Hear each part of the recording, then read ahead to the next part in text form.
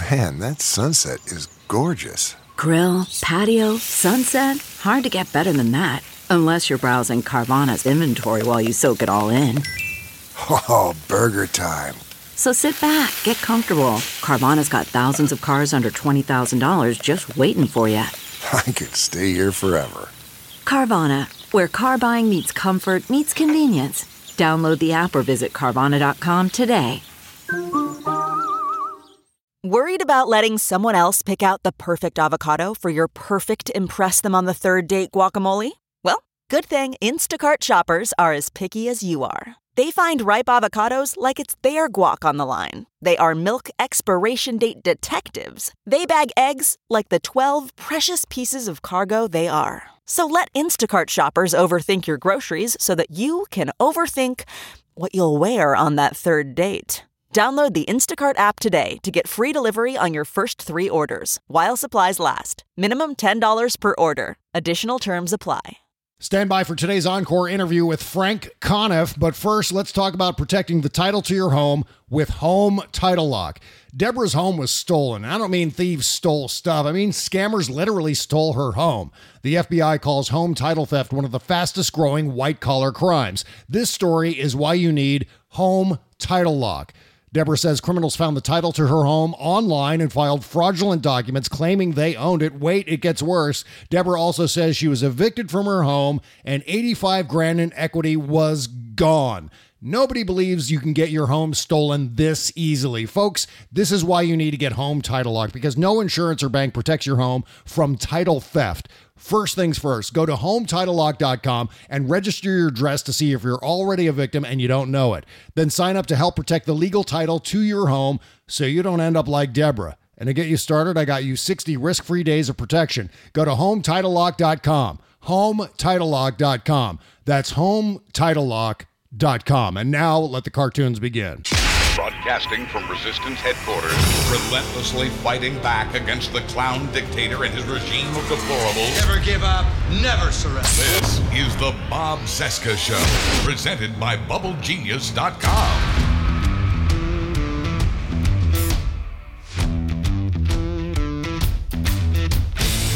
From our nation's capital, it is Wednesday, February 19, 2020, and this is the interview edition of the Bob Cesca Show on the Sexy Liberal Podcast Network. On today's Encore interview, we're rewinding 1 year to February 2019, when my guest was the great Frank Conniff, TV's Frank from Mystery Science Theater and The Mads. Among other things, we talked about Frank's firing from SiriusXM, as well as his career in stand-up comedy and legendary shows like MST3K. You can follow Frank's work at Frank Conniff, 2 N's and 2 F's on Twitter. And don't forget to check out his most recent book, Codename Douchebag, on Amazon and wherever hilarious graphic novels are sold. By the way, if you like what you hear, please consider supporting my podcast on our Patreon page, bobcescashow.com. And now let's return to my chat with the stupendous Frank Conniff. Hello. Frank Conniff, how are you? It's Bob. Good. How you doing? I can't help but to get your take on the Michael Cohen hearing so far. It's pulse pounding, isn't it? Yeah, it's it's interesting, but to me, the main thing that's just very striking about it is how awful all the Republicans on the committee are. Yeah, and it's just the way they just want to cover up for Trump, and it's just unfathomable, and everyone's been quoting what he said, which is very apt when he said this, you're just going to, I'm paraphrasing, but you're just going to suffer for your loyalty to Donald Trump. Look at what happened to me. And that just seems so true, mm-hmm. And also the great line, one of the Democratic congressmen has a great line. They're not mad at you because you're lying for Trump. They're mad at you because you stopped lying for Trump. That was a great line. Right. That was amazing. Yeah, absolutely. Yeah. Now, I mean, why do you think specifically? I mean, the big question is, why are the Republicans so desperate to backstop for Trump? Is it a simple electoral thing, or is there something else that's coercing them into taking this hard a line in defense of an obvious crook? Yeah, I think it's just cowardice, and I think that, they think that despite all the polls that show that Trump gets more unpopular every day, they're very worried about that so-called Republican base, I think. Yeah. And they're just being loyal to that. And I think they're afraid of Trump coming after them and, getting nasty tweets written about them. God forbid, what a horrible thing to happen to a person, to have a tweet written about them. But, the Republican Party, Trump is a symptom of the main problem, which is the Republicans, and it's just really awful. Well, it's funny to hear them taking this liar, liar, pants on fire. In fact, they made a thing that's behind the dais in the committee room. That it's a giant poster that says liar, liar, pants on fire, for God's sake. They couldn't look more childish, first of all. I know. Why didn't they write nah, nah, nah, nah, nah. Yeah. Big. Later, it's wet willies and purple nurples all around for everybody. But I mean, what's interesting about this, Frank, is that they're calling Michael Cohen a liar. And the thing Michael Cohen lied about to Congress the first time around was that Donald Trump isn't a crook. So what they're basically saying is Michael Cohen lied when he said Donald Trump is innocent. It just seems like a crazy, like a self-defeating suicidal tactic, doesn't it? It really does. It really does. And, nothing is shocking anymore. Yeah. And I wouldn't put anything past them. But I think if you want to have any positive aspect of all this or bring some light into the whole thing, it's just the fact that we're only having these hearings because of the midterm elections in 2018. And it's really the people who have it in their power, if only they'd use that power, that all of this can change. They're not going to change, it's the voters who can make a change. And the fact that we have a Democrat-controlled House of Representatives is so significant, and it's not nearly, it's not enough in terms of changing everything, but it's like I said, it's very significant. And all of the people who worked so hard in 2018 to caucus and get the vote out, and those people are kind of the heroes of all this. Yeah, and they people really who voted for Democrats. Yeah. I couldn't agree more. I mean, that's a really great way to put it. In fact, I think a lot of people who came out to vote, maybe even for the first time last year, were coming out to vote strictly to see what we're seeing today, strictly for that accountability to finally be handed down. Because I know, I'll speak for myself in this, but I mean, I keep repeating the Jesse Pinkman line from Breaking Bad, in which he starts screaming about Walter White. He can't keep getting away with this, and it just that's the thing that motivates me more than anything else, is to finally see some kind of accountability for this this cabal of criminals and liars that seems like for the last 2 years so far, all they've been is essentially normalized. Now, granted, there are lots of investigations going on all at the same time, but in that process, without having any sort of firm verdict on Trump himself and his inner circle, Don Jr., Ivanka, Jared, and all the rest, seems just increasingly frustrating to me and increasingly dangerous, that because every second they're in office is another second in which they're normalized, right? Yes, exactly. And the corporate media plays a big part in normalizing them. Yeah. Well, today is a big day because we're talking about Michael Cohen and this testimony in Congress. Everyone's glued to their television. So I want to thank you for taking the time to be on the show today, Frank. And among your gigantic body of work, I also want to thank you for giving us the gift of Torgo and his puffy knees. Oh my God. Torgo and Manos, the Hands of Fate, in some ways prepared us for the Trump administration. That's exactly right. Which member of the Trump administration would Torgo be? Have you checked out their chubby knees? Can we make that comparison? I think I kind of think Trump is Torgo and Putin is the master. Yeah, exactly right. That's exactly the way it is. Boy, that's perfect. And I'm sure Trump has puffy knees as well. He's got. Yeah, I don't know what I don't know what they were thinking when they put together the Torgo costume when they were making that movie. Is it okay? Yeah, you know what we need is we need a lackey that has really chubby kneecaps. Doesn't make any sense to me. So I think part of it was they could make, they could pad out the movie because it took them so long to walk across a room. You know, exactly. It took up a lot of screen time. That's right.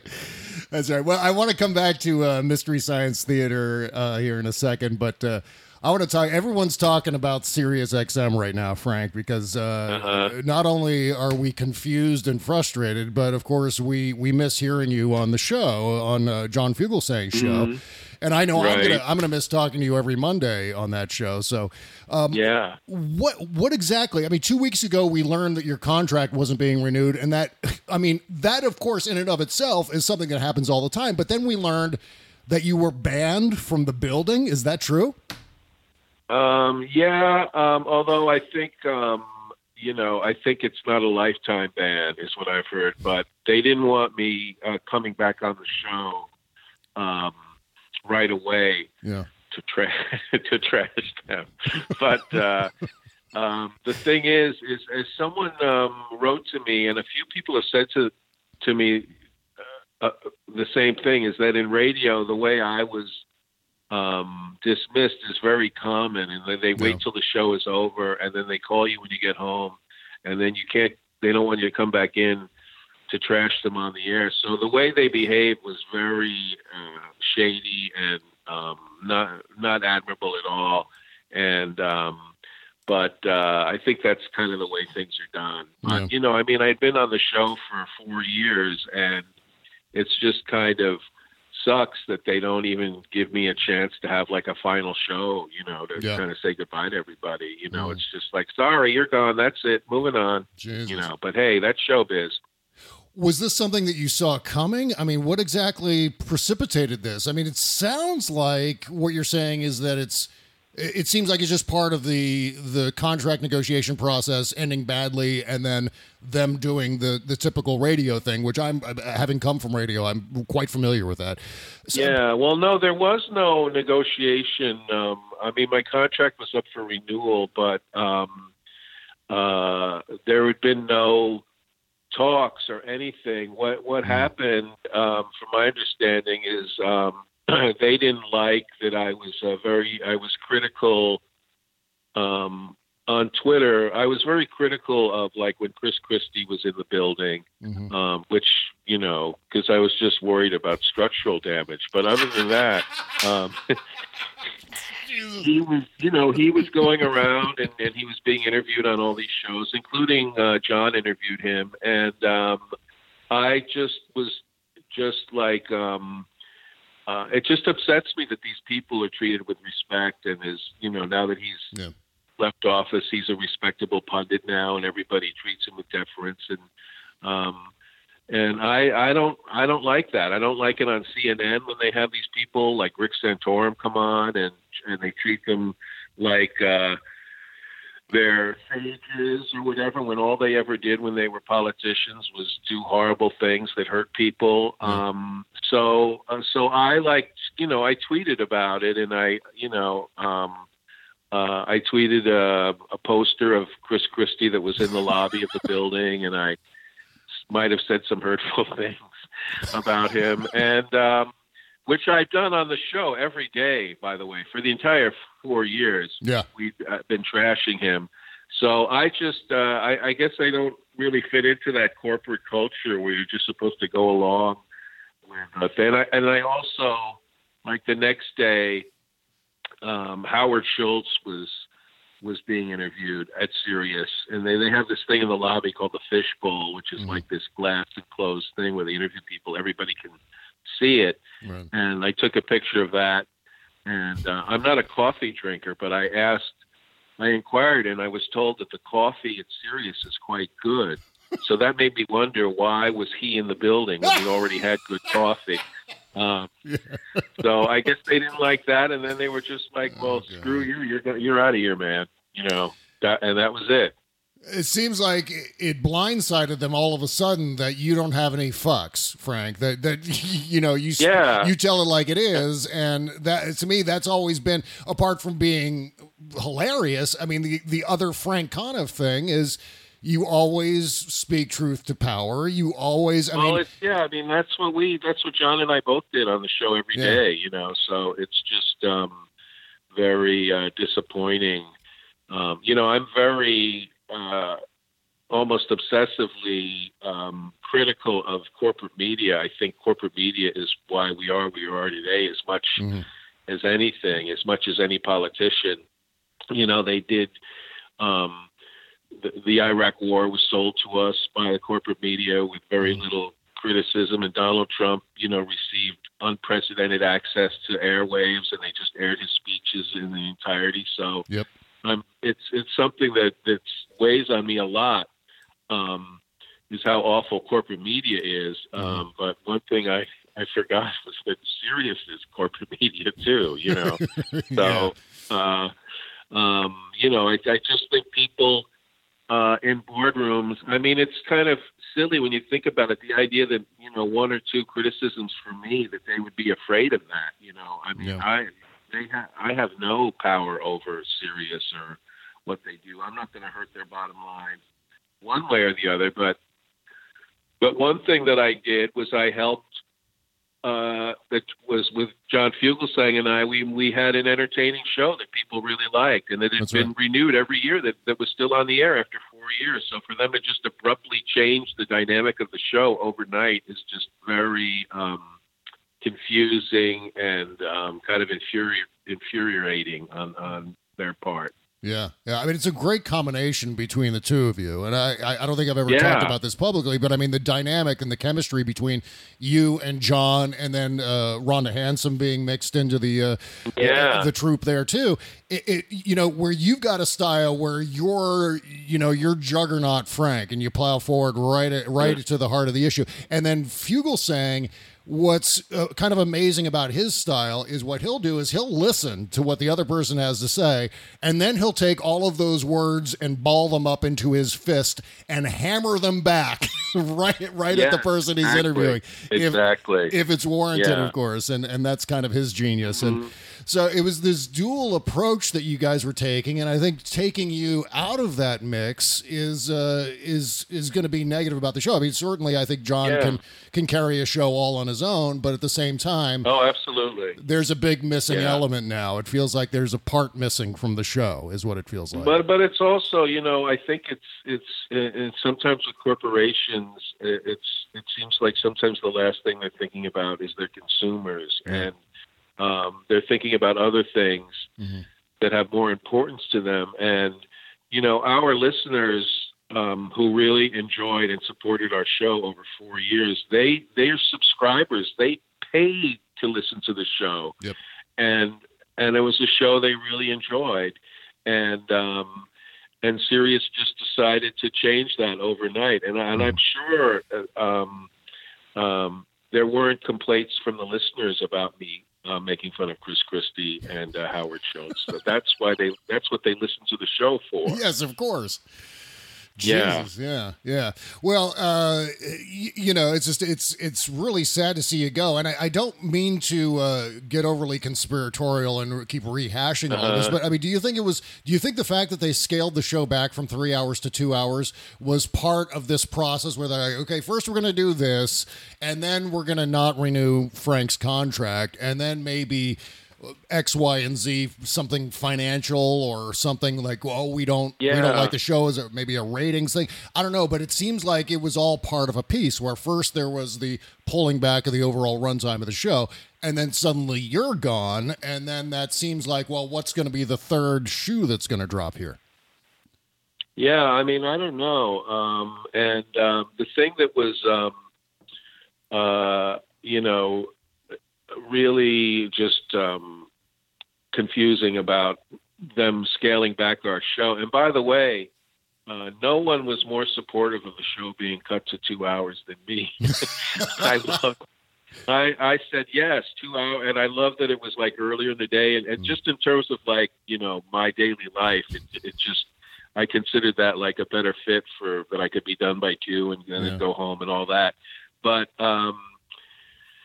the thing is they replaced us, and this goes back to them not really caring about the listeners and the subscribers at all. They replaced us with a 3-hour Christian financial advice show, Jesus. which is like the opposite of, and no one in our fan base approved of that at all. And I doubt if any of them are listening to that, Mm-hmm. And then they moved us to 12. And so, before they did this to me, this was something where they were just screwing with our listeners and not caring about them at all by moving us and replacing us with a completely, opposite type of. I mean, I could see if they replaced us with another comedian doing another show, Mm-hmm. then that would maybe be within the same kind of vibe that we had established. But they didn't do that. They replaced us with the exact opposite of what our show is. Yep. And so it's just all, it's very concerning. And I don't know how much of a future the Sirius XM Insight channel, which is the channel we were on, has. And, but whatever happens, I hope that Pete Dominic, who's on in the morning, and John, who's on like right after him, that there's always, I hope there's always some place for them at Sirius XM, but I don't know if it's going to be on if the XM Insight channel is going to survive. Some people are worried that it's going to be like the OutQ channel, which was the gay themed channel they had, and they just disbanded the whole thing a few years ago. Yeah, I mean, it seems like John Fugelsang's entire style belongs on the Insight channel. You know what I mean? It's like he's all about the Insight, right? Yeah, and also, he always liked, and so did I, that it wasn't just about politics. Mm-hmm. It was about whatever we wanted to talk about and about pop culture. I can give no better example of that than when I guest hosted and I spent the whole 2 hours talking about Yes, and then you called in to talk about politics, and then we found out that you did the art on a Yes album, and then it just continued being a discussion about Yes for the entirety. That was one of my favorite appearances because, of course, getting to talk about Yes with you, I mean, that takes me back, I don't know, 15 years when I was watching Mystery Science Theater, and suddenly the guys are telling jokes about in and around the lake, mountains come out of the sky, and they stand there, and I'm going, oh my God, they know. And so that was a great, I love that appearance. In fact, I wish I had a tape of that particular call because I'd love to have a record of that. But, that was really fun. I love your movie review podcast with Trace, Movie Sign with the Mads. Oh, and of course, I'm subscribed on iTunes and everything. And Carolina Hidalgo. Oh, yeah. Oh, my God. It's the best movie review podcast out there because, of course, it's you and it's Trace. And, it's unbelievably, talk about insightful. It's right there. I mean, obviously, thank you. An entire panel of people who know everything there is to know about film, reviewing modern movies and so on, and giving your take on what's going on in film and so on. Are you planning anything by way of a political podcast now that you've parted ways with Sirius XM? Yeah, I'm kind of on the lookout, and there's one podcasting network in particular that I think I'm going to meet with, and I would love to go back to doing some kind of a current events based thing.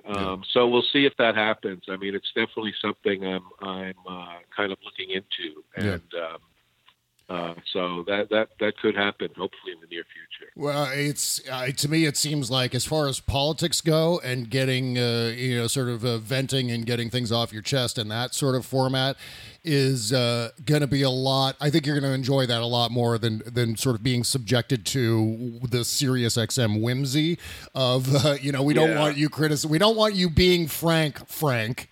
Which just seems like that was the Sirius XM line, basically. Well, that's one of the the media landscape that we live in. I think right now would be completely disastrous, except for the fact that there's this whole world of independent media, like what you do and a lot of people do, who just put their stuff out there and through podcasts, and who are not subjected to corporate interference. They just do what they want to do. And there's a whole world of that out there, and that's such a great thing. That's such a positive aspect, and it's really, this might sound like hyperbole, but I kind of feel like the independent internet journalism that's out there is really saving our democracy, because otherwise, the exact moment when they deregulated everything, and then suddenly like two corporations could own everything, at that exact moment, that's when the internet came along and provided all these independent voices. And it's really just been so important.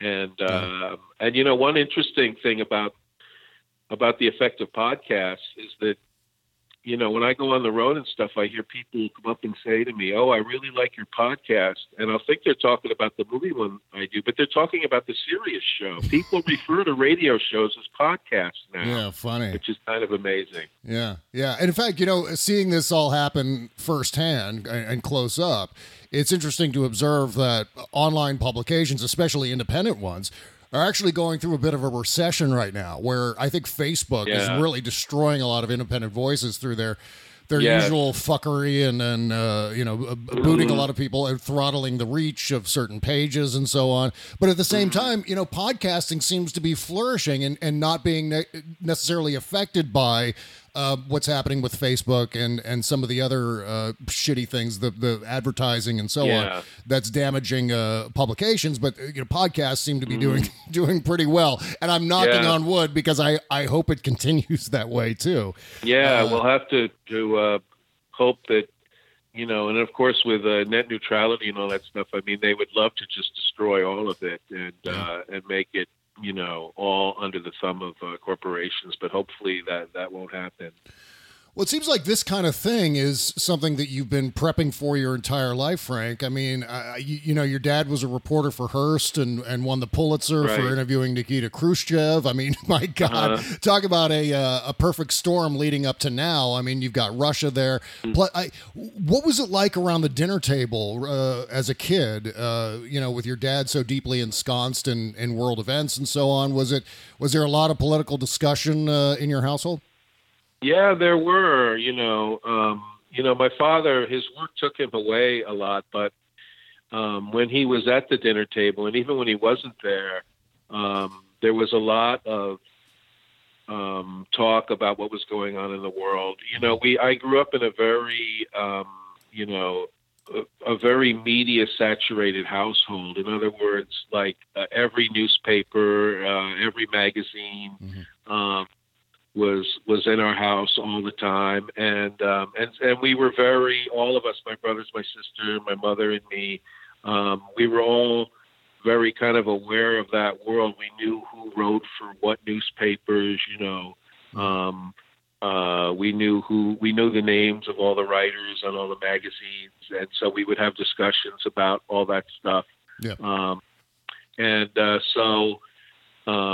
It was a very stimulating kind of way to grow up, So I mean, in fact, you were just talking about the corporate media and so on before. I mean, I can imagine where your dad being ensconced in all of that in the 50s and 60s, especially, you have that kind of perspective where kind of what it used to be like, and how that kind of attitude, the kind of professionalism that I think your dad brought to the table, brought to his, the world of publishing.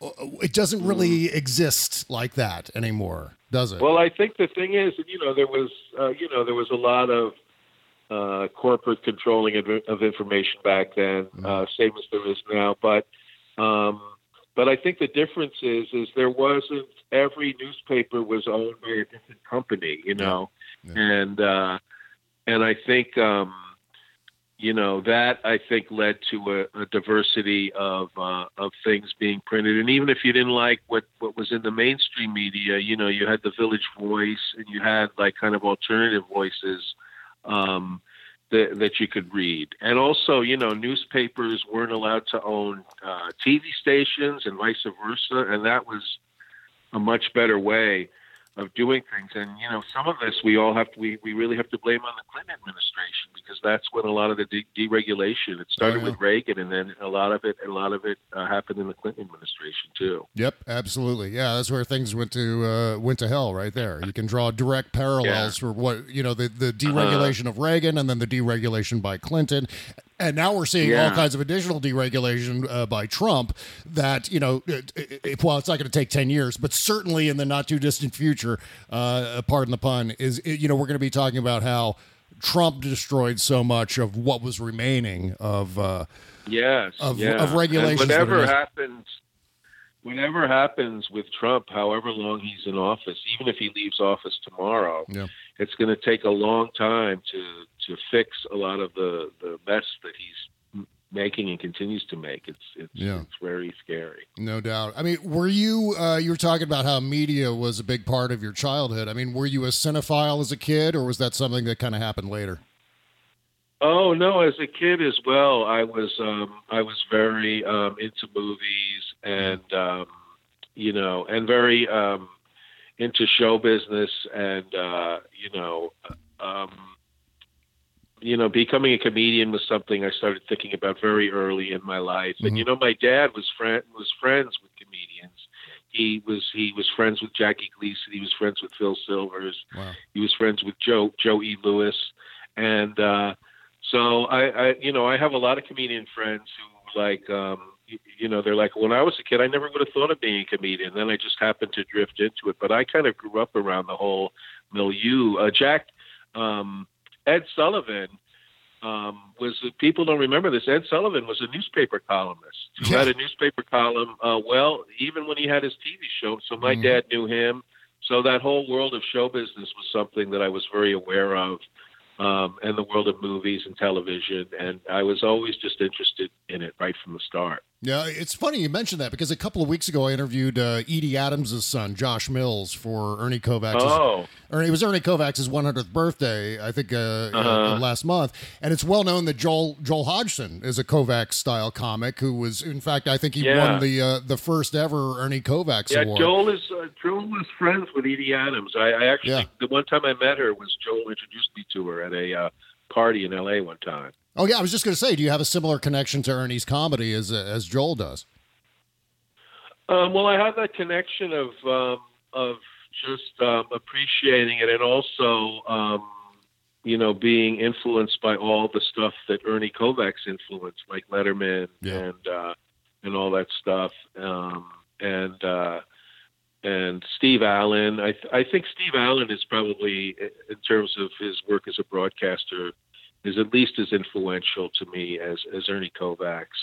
And I definitely have that kind of connection to all that stuff. In fact, if Kovacs were around, and I think he would do this certainly when he was working in television and so on, but I think Ernie Kovacs was also an influence of Steve Allen, where he was saying that Kovacs would complain that Steve Allen was stealing like Mr. Question Man and some of his bits. And people like Kovacs, people now who, they don't, younger comedians now who aren't aware of him, they're still influenced by him because they're influenced by the three generations of people who were influenced by Kovacs. Yeah, absolutely. Yeah. Okay, we'll get back to our conversation with Frank Conniff here in just 1 second. But first, I wanted to give you the latest news about liberal broadcaster Bill Press.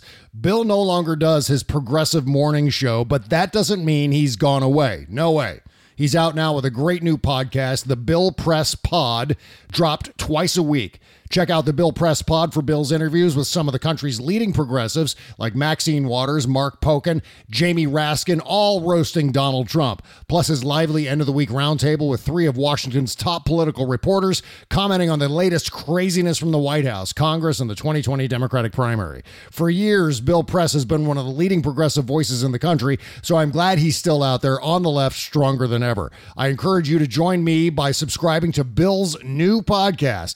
Just go to wherever you get your podcast, search for the Bill Press Pod, click on subscribe, and you're in for a true progressive experience on the Bill Press Pod. Okay, now picture your face in the mirror. Do you see all those wrinkles around your eyes? How about crow's feet or those large under eye bags? Now imagine that they're gone. And I'm not talking about some risky, expensive surgery. I'm talking about gone in just a matter of minutes. We're talking, of course, about Plexiderm, a clinically studied serum that visibly eliminates your wrinkles, crow's feet, and under eye bags in just a matter of minutes. It's the edge you've been looking for. And if you don't believe it, I didn't either until I took the test, and I was blown away by the results. Plexiderm can give you the confidence you'll need to be yourself at work or out with friends. Then the best part is Plexiderm goes on clear, so no one is going to know that you're using it unless you tell them, of course. Go to tryplexiderm.com. Use my code VOICES for 50% off a full-size bottle of Plexiderm, plus an additional $10 off. That's right, 50% off, plus an extra $10 off. This offer is available by calling 1-800. This offer is also available by calling 1-800-685-1292 and mentioning the code VOICES. Plexiderm is backed by a 30-day money-back guarantee. Visit tryplexiderm.com today and use the code VOICES at checkout. That's tryplexiderm.com, code VOICES. The Bob Cesca Show. Was there kind of an epiphany moment for you, Frank, where you discovered that you could make people laugh and learn that there was power in that? Did you kind of go through that? I'm still waiting for that moment, but I don't know. I mean, I really, when I was in school, as I was I was a total wise ass, and it was something I could do when I was a kid, was make other people laugh. But becoming a stand-up comedian was not an easy road for me. I mean, it took me a long time to really figure it out and learn how to do it. I know for some people it comes easily. It was a really long, hard road for me, which I think had to do with personal issues of self-doubt, and also, back then I had an alcohol and a drug problem, and so I think something that when I look back on it, if I had the wisdom I have now, then I think I could have very easily just gone up and become a stand-up comedian, but it really took me a lot of trial and error till I got any good at it. Yeah. What were your substances of choice? You said you had a drug and alcohol problem, which actually, in effect, I don't want to put the cart ahead of the horse here, but that led you to Minnesota, which then led you to MST3K. So, but yes. What were you? What made you decide I've got to drop these addictions and seek help? I mean, what were you doing at the time? Oh, well, I mean, I was into alcohol, and I liked cocaine, and I liked to smoke a lot of pot, and take whatever was available. But what really led me to recovery was just the knowledge that anything that I wanted to do in my life, all of the dreams that I had, and I had some big dreams, but they were not attainable as long as I had substance abuse in my life, and so that's what really kind of motivated me. But I was also very much helped by my family, which staged an intervention and sent me to Minnesota. But but the reason my recovery took, I think, was just my knowledge that this is the only way that I can become a comedian, that I can become a writer, that I can have a career that I want to have. I can't do it while I'm taking drugs because they get in the way of everything, Yeah. And so I think that motivated me. It seems like there might have been a motivation to get involved in drugs and alcohol abuse and all the rest of it, because there's kind of this attitude that creative people have these demons, and in order to be a successful creative person, you too have to have those demons. Was there a pressure there? Did you feel like, well, things aren't happening as quickly as I want with stand-up comedy and so on, so maybe if I do what Richard Pryor is doing, or George Carlin, or some of these other guys? I mean, I don't think I thought that way. I mean, I think it was just that I have an addictive personality, and once I started doing these addictive drugs, I became an addict, and it really wasn't I didn't feel like it was it helped my creativity or anything like that. I think it was just that I have a natural tendency to have an addictive personality, and once I got involved with these things, there was no stopping me, and and I kind of believe all that stuff about, it's very harmful to think that you would need drugs to be creative. I mean, I think, Charlie Parker, like, ruined a whole generation of jazz musicians because they thought they had to take heroin because Charlie Parker did, Mm-hmm. Yep. It's just,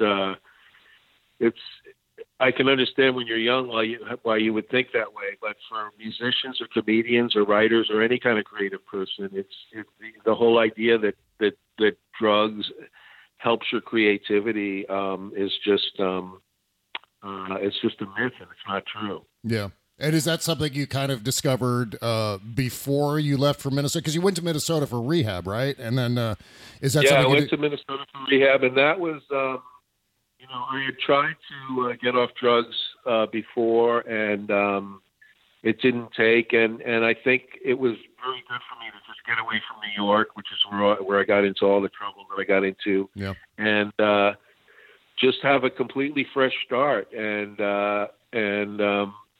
I could have come back home after I was in rehab, but I made a decision to stay in Minneapolis. And plus, Minneapolis is such a great city, which I never thought about Minneapolis in my life except for watching the Mary Tyler Moore Show, and it's such a great place.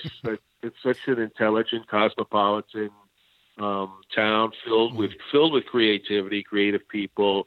And I just loved it there, and so it was just kind of, I was extremely lucky in the way things turned out once, but I wasn't able to have any of that luck unless I got sober. Yeah.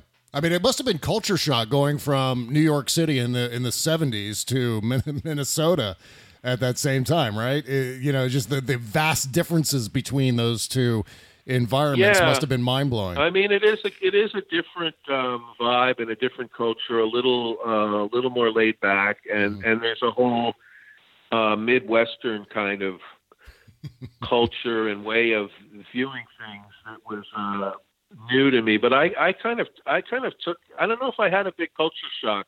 I think I took to it very quickly, and and when I moved to LA, everyone knew that I was a Minnesota comic, and there are so many great Minneapolis comedians, and a lot of them were in LA then. And so a lot of people that I met out in LA just assumed that I was born and raised in Minneapolis because I have more of that kind of laid back vibe anyway, Yeah.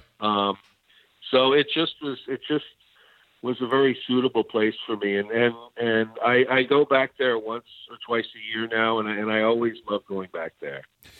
And so once you're out of rehab, you're doing stand-up comedy in Minneapolis? Yeah. Once I got out, I started doing stand-up in Minneapolis, and there was there was another very lucky thing. This was like 1985, 1986, and there was just this, that was the height of the 80s comedy boom, when there was a comedy club on every block, right. In every apartment had a comedy club. What were some of the names of the comedy clubs in Minneapolis? Were they the typical Yuck Yucks and things like that? Yes. Well, actually, the very first club I played was called the Ha Ha Club. The Ha Ha Club.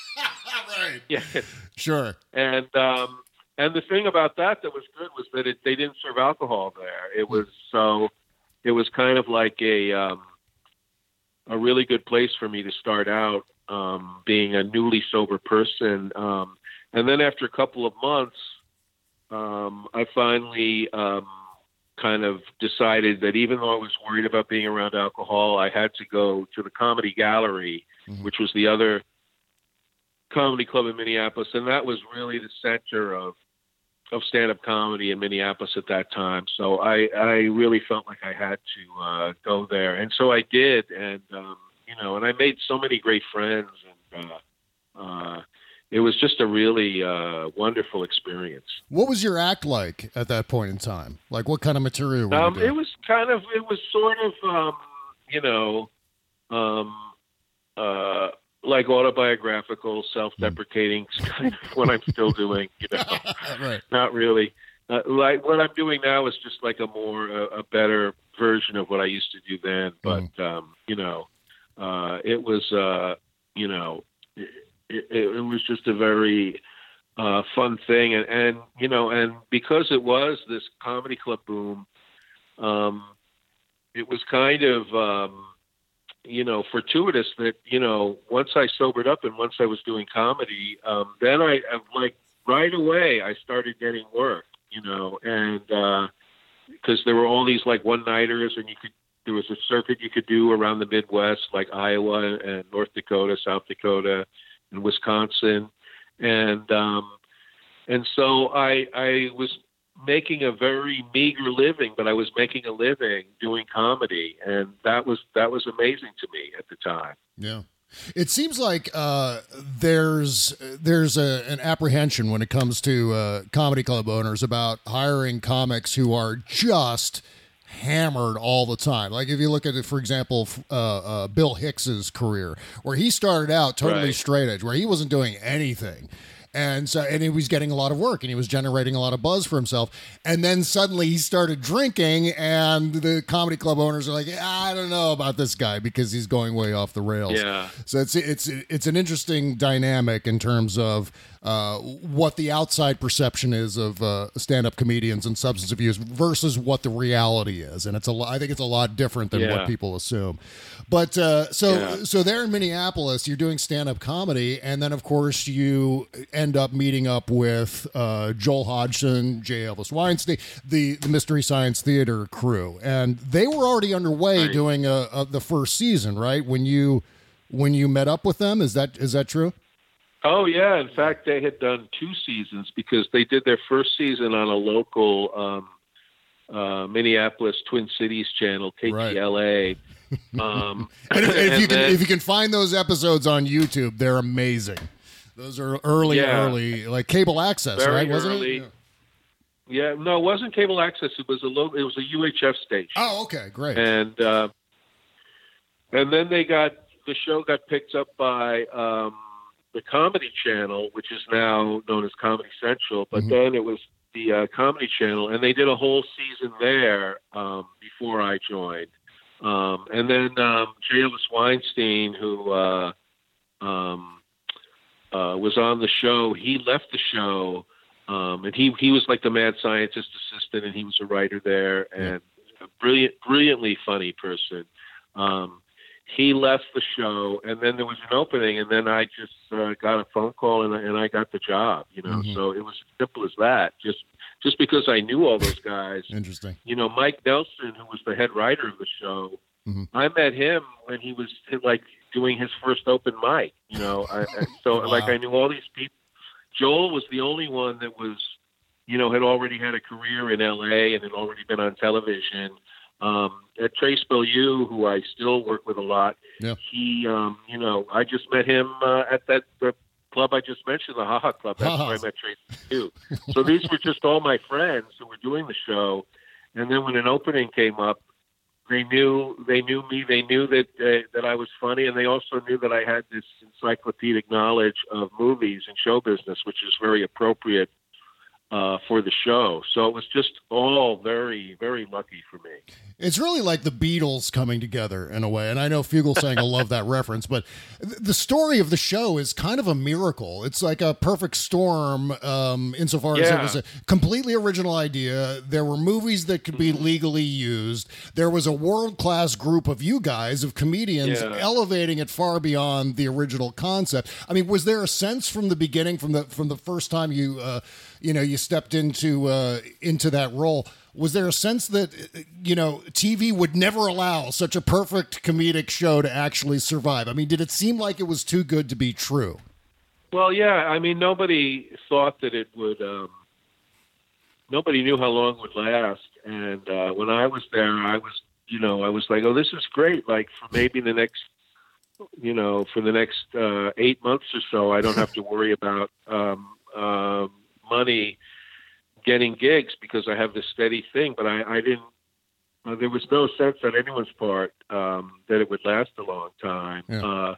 But the thing is that was also very lucky about it is back then, like basic cable was much more like kind of an off-Broadway of television back then, much more than it is now. Yeah. You know, in other words, they were willing to do experimental things and try different kinds of programming, and plus Mystery Science filled up 2 hours of programming very cheaply, and don't think that was an insignificant factor in why it was picked up. You know, it was just, this is cheap, it'll fill up 2 hours, we can put it on, and you know, and that was a part of it, and so we really were given the room to just do what we wanted to do, and you know, it wasn't considered mainstream or anything, but there was still a viable place for it on television, and you know, that it was just like you said, it was kind of like a perfect storm of things that came together. Well, that Comedy Channel at that point in time that eventually became Comedy Central, I mean, that was an amazing time to watch that channel, because it's really all about you guys and the Alan Havey show, which was, I mean, between those two. Yeah, Night After Night was just an amazing kind of late night show that Alan Havey hosted, and it was just, it fit together with what you guys were doing, because a lot of it seemed, well, of course, you guys were writing all of your material, but so much of it seemed like it was improvised, and that's what really, because it felt like that Wild West environment for television comedy. Absolutely. And also, Night After Night, the co-host of Night After Night, the sidekick, was Nick Mackay, who I ended up working with in L.A. He's one of the funniest people in the world. Oh, yeah. God, I remember what he used to do. He used to talk about the bottomless cup of Tang. I think that was one of the fake prizes that they would give away on that show. God, I miss those guys. Yeah, it's been a long time since I thought about that show. But, I mean, it was right there, hand in hand with MST3K as far as bringing Comedy Central into the mainstream. And, you know, again, it's one of those things where you look at a show like MST3K and you wonder, good Lord, how did that manage to survive? And in fact, the story of the show is one of ongoing struggles to survive. Don't you think? It's like you guys were fighting almost an uphill battle with, you know, something that I obviously now and future television historians are going to look at it as something that was so utterly genius and groundbreaking that it's kind of unheard of to think of it as being a show that was constantly embattled with the network. Isn't that? I mean, that was something you guys were dealing with a lot. I don't know. At Comedy Central, at least, I don't think we were really that embattled with the network. And I say this in hindsight. Because it was my first TV show, I didn't know that having complete creative freedom was a unique thing in television, you know. And so it was really kind of an ideal situation we had at Comedy Central, where they just, part of it was because we were in Minnesota and they were in New York, you know. But where we just never got notes, we never got any kind of development meetings with them. We just made the show and sent it to them. That was all there was to it. And but I think that the show staying on the air for so long, I think that had a lot to do with the fans of the show, who might have been small but were a very vocal minority. And when Comedy Central canceled the show, it was only because of an outpouring of fan support and petitions, and that the Sci-Fi Channel picked them up, and then it was on for another 3 years after that. So, you know, it really is a show that could have just stayed on the air all the time, but you know, eventually after 10 years, it got canceled. But 10 years is a long run. It is. It actually is a very especially given the kind of show that it was, and that's what makes it so impressive that something like that managed to squeeze through the loopholes of television, make it on the air, and survive for 10 years. What was a lot of people obviously recognize you as TV's Frank as an on-air performer, but I don't think a lot of people realize that you were specifically involved in the selection and review of the movies that were chosen. What was that process like? Well, that was we kind of haphazardly picked movies. We would watch them for 10 minutes and say, yeah, that seems like it'll be good. And what happened was we did a movie called The Side Hackers, and then we picked it, we approved of it, it was paid for, and then we watched it, and then, we had watched 10 minutes of it, and then when we were finally writing it, we find out 20 minutes in, there's like this brutal rape scene in it, and it's not the kind of thing we wanted to joke about or riff about. So we cut that scene out, but then we decided, we have to watch the whole movie before we pick them. So then that job was given to me because everyone else at the staff at the time everybody was multitasking. Trace Beaulieu was a writer, but he was also designing the sets. And Kevin Murphy was a writer, but he was also literally editing the show. He was in the editing room a lot. Wow. And Mike Nelson was a writer, but he was also doing a lot of the music for the show. And I was a writer, and I had no other talent. So they gave me the job of watching the movie, and it fell to me. It seemed like such a time-consuming task. Are you spending like all of your work time and your free time doing that? You know what? I think there was one after, we had like a 9-day production cycle. And one of those days would just be my day to screen movies. And, it was pretty great. I basically went into work and got into my cubicle and just watched movies all day. I mean, what could be bad about that? That's a good gig to have. Right. One of the things you were mentioning about that one film that had the rape scene in it, but I mean, one of the things that I really responded to about the show, one of the many things, was that occasionally there would be something that was obnoxious or not politically correct in one of the movies. Like I remember in Mitchell, there was like a lot of like Hispanic derogatory phrase. I think at one point someone uses the phrase or uses the word wetback or something to describe this Hispanic character, and everyone goes all in unison, hey, which is just a great way to react to something like that. 'Cause I love that you guys included some of those little details from the movies in there rather than necessarily shying away from some of the...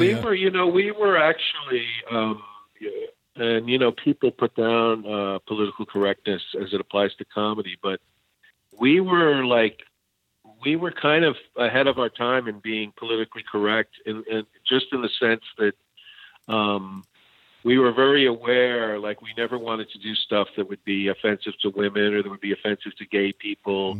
And so we were very cognizant of that kind of thing. And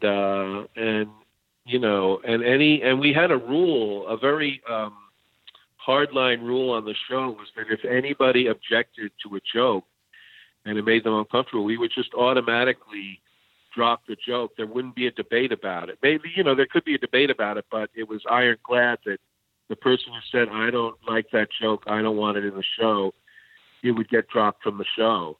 And, and I think all these years later, I think it's a really good thing that we did that, because I think when you watch a lot of comedy from the 90s or the 80s, there's a lot of stuff that just has not survived the test of time.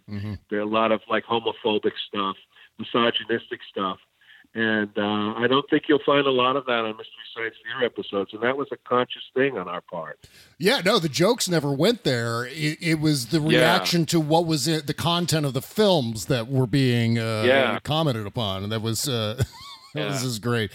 But, we all have our favorite episodes, Frank, but which specific episode of the show, and I guess this would involve the movie as well, and chiefly, best represented what you wanted to achieve with the show? Like, what's the one episode that you feel like, okay, now if they remember me for this episode, I'll be satisfied?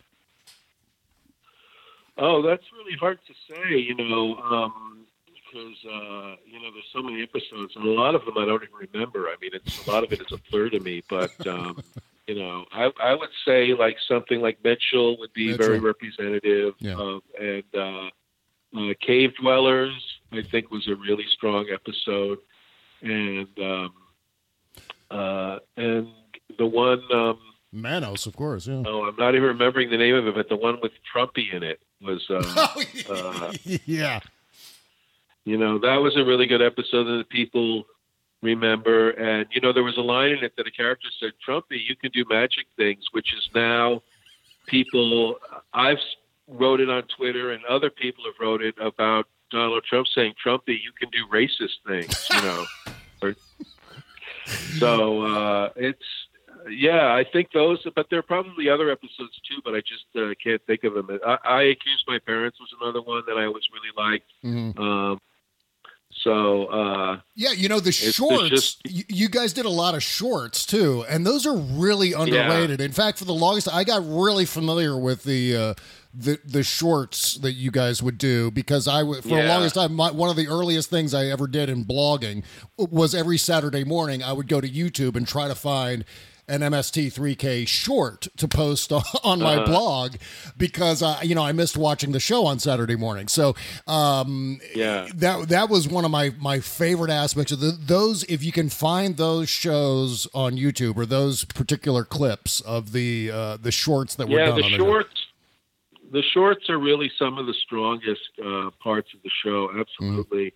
I know that I always Mr. B Natural was a favorite. Yeah. And there was another one. The thing that was fun about the shorts is they really were very indicative of American attitudes in a certain time and place, and of what the people in charge of education in America, the values that they were trying to convey to impressionable young minds. And it's really hilarious. There was one film I think my favorite of all the shorts we did was called A Date with Your Family, which was about how to behave at a family meal. And it's just hysterical that it's just, any kind of emotion is not welcome, just suppress everything. Don't upset your father. It's just, those films did a lot of the work for us in terms of, generating the comedy, because even without the riffing, those things are hilarious to look at. Oh yeah, absolutely. And you must have seen some of those. And as soon as you pop the tape in the deck and it starts rolling, your mouth must have been watering for like, oh my God, this can't possibly exist for me. I know. They're amazing to watch, and it is like some of the best moments on the show, I think, were the shorts. So why did you end up parting ways with the show? Why did you end up leaving the show? Well, I had been on the show for 5 years, and I was just really, itching to kind of see what it would be like to work on different kinds of shows, to be a comedy writer in other settings. You talked about my childhood earlier, and I think that, ever since when I was a kid and I would watch the Dick Van Dyke Show, and, he was a comedy writer on the show. And I think from the moment I heard that comedy writer was a job that you could have, it's something that I wanted to do. So I was just anxious after doing a lot of Mystery Science Theater episodes. I was anxious to go to LA and see if I could work on a sitcom, work on a sketch show or a late night talk show, and animated shows. I worked on all kinds of shows in all kinds of genres. It's just something I really wanted to do. And it was a difficult transition, but I was very happy that I did it. And another thing that was great when I moved to LA in like 1995 was there was this great alternative comedy scene out there at the time. And so I was able to become a part of that like right away. And that's where I made a lot of friends that I'm still friends with to this day, like Patton Oswalt and Paul F. Tompkins and David Cross and Karen Kilgariff and Laura Keitlinger.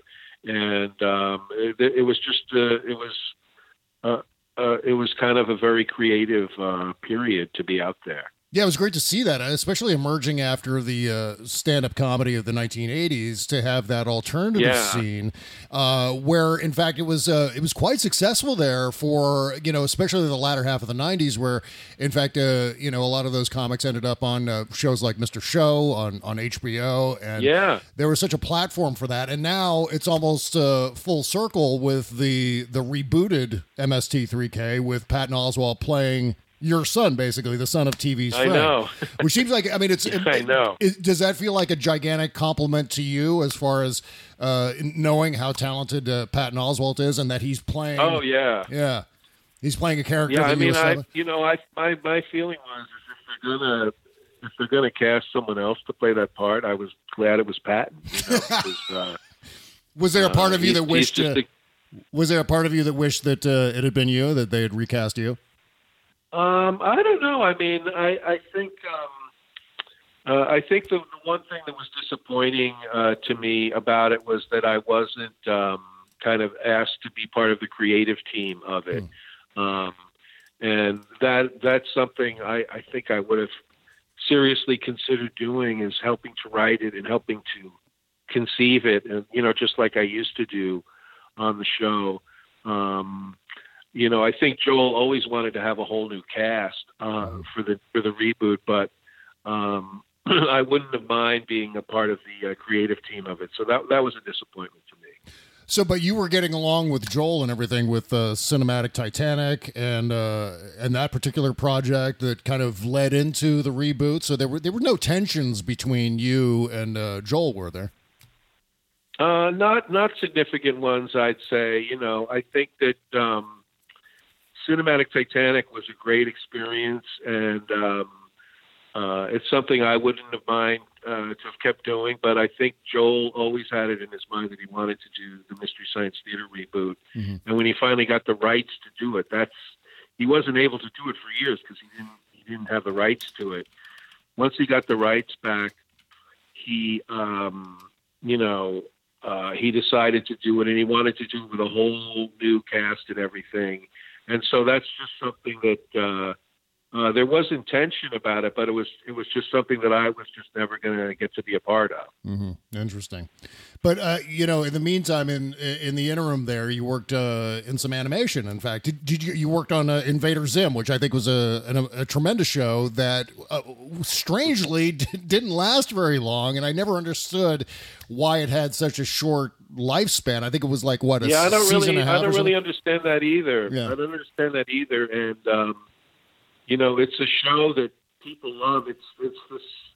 When I do appearances and I'm at the merch table signing stuff and people come up and talk to me, that's the show, besides Mystery Science Theater, that people will talk more than any other show I've worked on. Besides Mystery Science Theater, Invader Zim is the one that always comes up. And I think, and most of the people I know in the world of animation, and I think everybody agrees that if Nickelodeon had kept that show on the air, it probably would have been another SpongeBob in terms of how successful it would have been. But for whatever reason, they canceled it after one season, and I think it was a huge mistake. Mm-hmm. Yeah, absolutely. This is a kind of a stupid move, but again, indicative of a lot of what we see in television, where a lot of times good shit is killed prematurely. And again, another reason why. Hey, you know what? It happens in radio too. Yes, anyway. as we've all badly witnessed here. Tell me about real quick. I want to let you go here in a second, but tell me about Codename Douchebag. Codename Douchebag is is a novel that I put out a few months ago, and it's about a group of washed up conservative news pundits who want to win the love and get back in the game of profiting from their conservatism and getting back on TV. And so what they do is they come up with a commando plan to do a raid on an Aspen Institute that's going to be filled with liberals, and they're going to blow it up.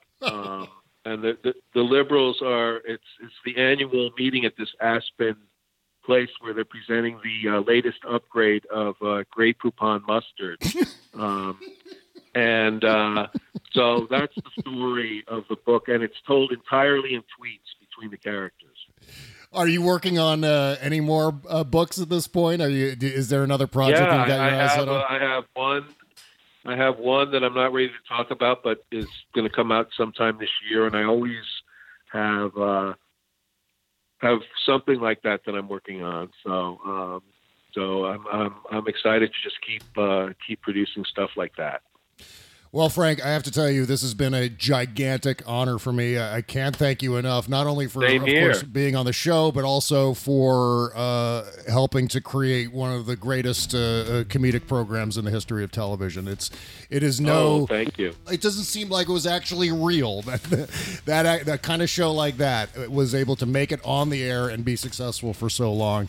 And goddamn, thank you for all of that. Oh, thank you, and it's great to be on your show. You know that I'm a fan, and it's great to be able to talk to you now that we don't have our regular Monday time to chat. Oh, and thank you for all the Yes references on the show. I want to mention that again, too. My pleasure, believe me. All right, Frank. Well, thank you, and we'll be in touch. We'll talk to you soon. Thank you, Bob. Take care. Take it easy. Bye-bye. Bye-bye.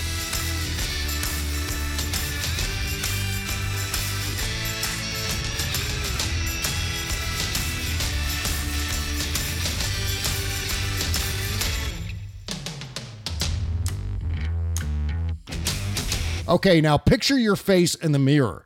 Do you see all those wrinkles around your eyes? How about crow's feet or those large under eye bags? Now imagine that they're gone. And I'm not talking about some risky, expensive surgery. I'm talking about gone in just a matter of minutes. We're talking, of course, about Plexiderm, a clinically studied serum that visibly eliminates your wrinkles, crow's feet, and under eye bags in just a matter of minutes. It's the edge you've been looking for. And if you don't believe it, I didn't either until I took the test, and I was blown away by the results. Plexiderm can give you the confidence you'll need to be yourself at work or out with friends. Then the best part is Plexiderm goes on clear, so no one is going to know that you're using it unless you tell them, of course. Go to tryplexiderm.com. Use my code VOICES for 50% off a full-size bottle of Plexiderm, plus an additional $10 off. That's right, 50% off, plus an extra $10 off.